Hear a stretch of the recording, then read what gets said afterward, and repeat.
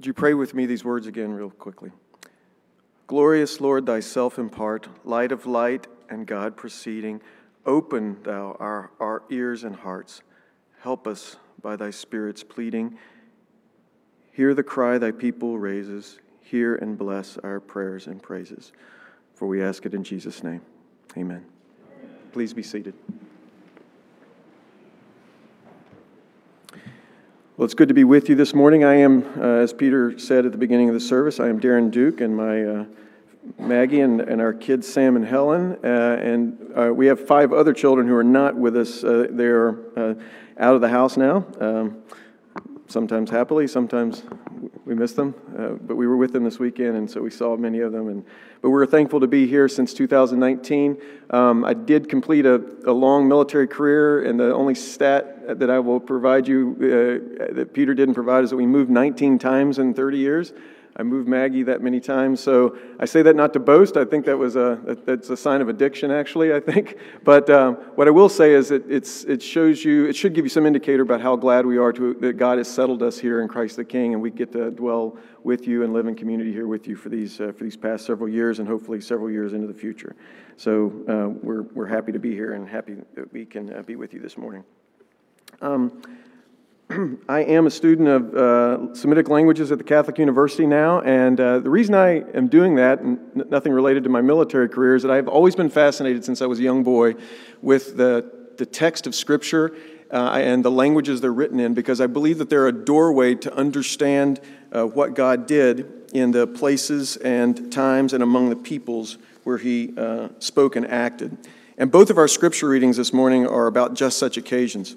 And so for the next few minutes, we're going to consider God's instruction to the Israelites from our passage in Deuteronomy. There are, as you know, the last 3 weeks we've been looking at, in a series on the images of the Savior, the Messiah who was to come. We're nearing the end of this series, and 4 weeks ago we looked at the descendant of Eve who had crushed the serpent's head. 3 weeks ago, we saw Jesus as the seed of Abraham, in whom all the nations of the world would be blessed. 2 weeks ago, we saw that Jesus is a king in the line of David who will rule in true righteousness and justice. And today we are considering Jesus Christ, the living Word, a prophet bringing God's Word in the manner of Moses. And not to depart from David Glade's tradition, there are, of course, 3 main pieces of good news that I want to share with you out of this passage this morning that I want us to consider. First, God is not silent. He speaks to us in His Word, and He provides in it everything that we need. Second, God spoke long ago by the prophets until it was His good pleasure to send us Jesus Christ, the living Word. Third, finally, though God speaks to us, God still requires us to exercise discernment and judgment when coming to His Word and understanding it. Deuteronomy records the final instruction and preparations of the Israelites as they prepared to cross into Canaan and to inherit the land that God had promised.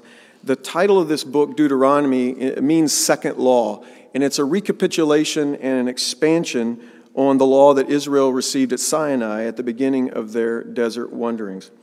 In the text just prior to our reading, and this is very important for understanding why God is saying what He's saying in our passage this morning, God has just warned the Israelites not to adopt the practices of those nations which the Israelites are about to dispossess.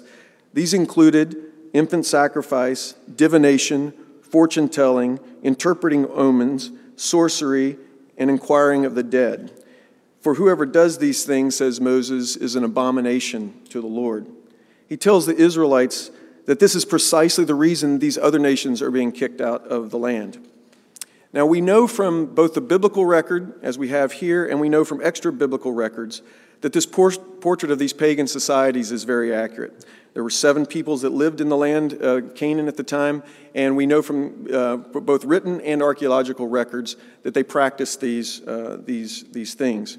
Their devotion to their localized deities all included child sacrifice and other things as an attempt to cajole or placate, get the attention of, to flatter, or even to arouse these very limited deities to act on their behalf. For example, when their crops would fail or when their flocks would not bear young. So this is the context for God's instruction to the Israelites in our passage this morning. What important lesson is God teaching his people here that they will need as they prepare to enter the promised land? Well, the first is that God is not silent. He provides the truth about himself, his world, and our place in it. In addition to giving Israel a land and making them a great nation and adopting Israel as his own people, he also promised not to leave them in silence, but to guide them into life and truth by a sure word from him. I'll use an example from my military career as a story of, or as an example of this. When I was still in uniform, I was on an exercise flying in a long helicopter flight at night, and the weather conditions changed around our aircraft, and we were all of a sudden in the middle of a cloud bank. Now, any of you who've flown in helicopters know that clouds and fog and helicopters do not go together. And our helicopter was not outfitted with the avionics systems to handle that situation. And all of a sudden, the helo began to tilt to the right and head downward in a downward spiral. We were flying a flight profile of 3,000 feet or less above the ground because of the type of mission we were flying, and so the pilot had very little time to correct for his error. The truth is he could not correct it because he had developed vertigo. Despite the instruments in front of his face telling him where to fly and how to fly, he took a tight turn and a steep dive, and every other sense in his body was convincing him that what he was doing was correct. Thankfully, his co-pilot calmly spoke to him, keeping him informed of the truth. And finally, the pilot admitted over the internal communication system, we heard the words, "I've got vertigo, you take the controls." And immediately came the response from the co-pilot, "I have the controls." And within a few seconds, the helicopter righted itself and began to climb. And then in a few seconds, we popped through the cloud bank at about 4,000 feet into a beautiful star-filled night sky where all the other aircraft in our flight were waiting for us. The pilot with vertigo is like the pagan nations in Canaan. Despite the reality of the world, he was giving into his misguided senses, this pilot was. He stayed at the controls, and had he stayed at the controls, he and all of us on the aircraft would have perished. In the same way, all the nations were manufacturing ways to connect with the divine, and none of them were working, and all of them led to death. The co-pilot in my story is like what Israel was called to be. He stayed focused on the instruments, and that those instruments told him the truth. And because he listened to the instruments, we all survived, and I'm standing here now to share it with you. God did not want the Israelites to attempt to communicate with their departed ancestors or consult those in touch with the spirit world or to trade the lives of their children for some ambiguous oracle from a local fertility deity. God wanted them to listen for his voice, and in that voice he promised them that they would live. So God promised to raise up a prophet in each generation to speak for him. And he promised that when that prophet opened his mouth, he says in verse 18 of our passage, "I will put my words in his mouth," and those are the words that you will hear. From the vantage point of hindsight now in redemptive history, we can see now the outline of what God said through the prophets that he sent. In the book of Judges, right after the law, as Israel goes through the land, the prophetess Deborah, during the initial conquest of Canaan, assured the Israelites, "I will give the Canaanites into your hand."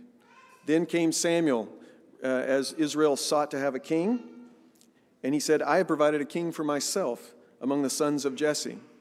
And then during the reign of King David, Nathan the prophet comes to David and says, "The Lord has said, I will raise up your offspring after you, and I will establish his kingdom. Your house and your kingdom shall be made sure forever before me."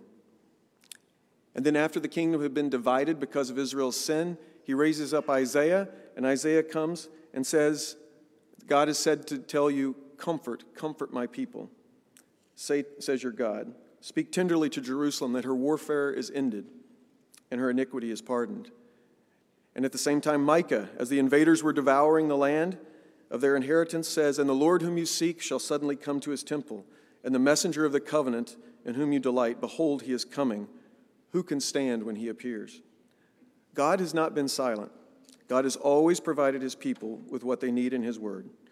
They were not always receptive or interested in hearing from him, but he was always there speaking through them. Now, over the centuries, the arc of prophecy spans cycles of disobedience, defeat, and dislocation and renewal until we hear John the Baptist at the end of the prophetic age say, "Behold the Lamb of God who takes away the sin of the world." Which brings me to my second point. In Jesus Christ, God the living Word has now come to his people. In this passage in Deuteronomy, Moses relates that in a previous conversation with God, or God to Moses rather, God said, when Israel heard all the sounds and saw the fire and the lightning on Sinai, they came to Moses literally as one people. It says in the language, it's a singular. Israel as a single person came to Moses and said, "Please do not let us hear the word of the Lord anymore, lest we die." Now the Lord's response was curious.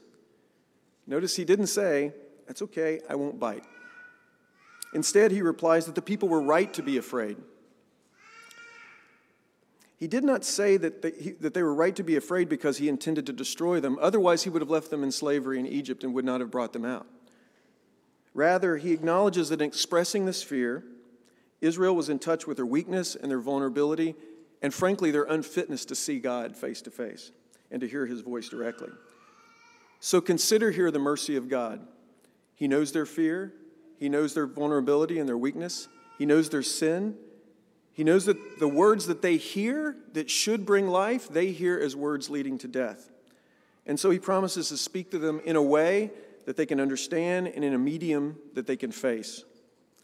He promises that in each generation they will not lack a word from him. And so he does, sending them prophets to guide, to rebuke, to correct, to encourage, and to remind them of the promises, and to remind them to live holy lives before him. And finally, in the fullness of time, he speaks one final word, and this time not a deadly word that brings fear, but the life-giving word. The words on the front of your bulletin this morning are a song from Michael Card, one of my favorite artists, and he says this in this song: "When the Father's wisdom wanted to communicate his love, he spoke it in one final perfect word. He spoke the incarnation, and so was born the Son. His final word was Jesus. He needed no other one. He spoke flesh and blood so he could bleed and make a way divine, and so was born a baby that died to make it mine." Jesus of Nazareth, born of the Virgin Mary in Bethlehem, came as God's fullest and final communication of God himself, the living word and the life-giving word. For this reason, every week at the Lord's table, we hear the words that may pass right by our ears, but mean so very much. For he is your living word from before all time and for all ages. And then, far from the fire and smoke and thunder of Sinai, far from the fear of death that struck the hearts of the Israelites, God now kindly feeds us. Jesus Christ, the living word, imparts his eternal life to us, even as God has promised. So the third point is God's revelation still requires discernment. Now in verse 20, God preempts the anticipated question of prophetic misinformation, prophetic fake news, we might call it today. "But the prophet who presumes to speak a word in my name, that prophet, in my name, that I have not commanded him to speak, or who speaks in the name of other gods, that same prophet shall die." Now notice there are two kinds of false prophets here. The first prophet says that God said something, and he says it in God's name, and God didn't command it. Those are like false prophets in the day of Jeremiah, who said that Israel would live in peace and that the invaders would not take the land. When in fact, and God raises up Jeremiah to say, they preach peace, and there is no peace. You should prepare for exile. I will sustain you through it, but into exile you will go. And then there is another type of false prophet that says things in the name of another deity. And regardless of whether it's true or not, Israel is not to listen to them.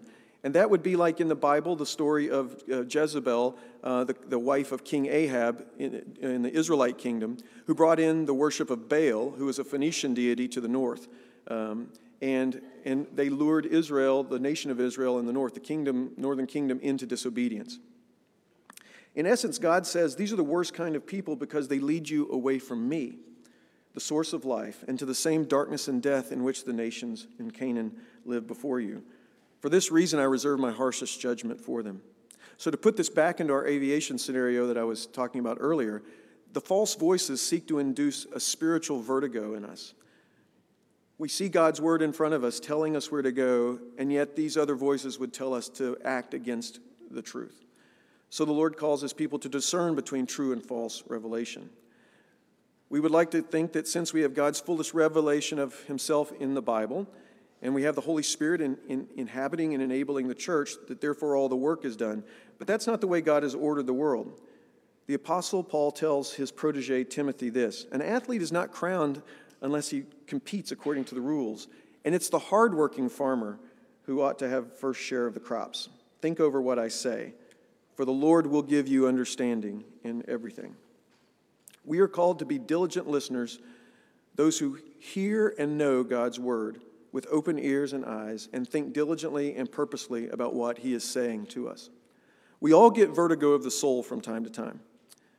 But when we open our ears and listen and think on it, we will hear the voice of Jesus speaking. There are some of you who are feeling alone and isolated today. To you, he says, I will never leave you or forsake you. There are some of you who feel disconnected during this holiday period that's so difficult for many. To you, Jesus speaks directly and says, I will not leave you as orphans. I will come to you. There are some of you who are facing life-threatening situations. To you he promises, I am the resurrection and the life. Whoever believes in me, though he die, yet shall he live. And whoever believes in me, though he die, yet shall he live. And everyone who lives and believes in me shall never die. God's word will never fail to reach his people. He has come to us in flesh and blood. Let us listen faithfully to him. Let us be people who, like hardworking farmers, share in the produce, who, like athletes, compete and win. If we listen diligently, we will hear the voice of Jesus, and we will find in him all that we need. Amen.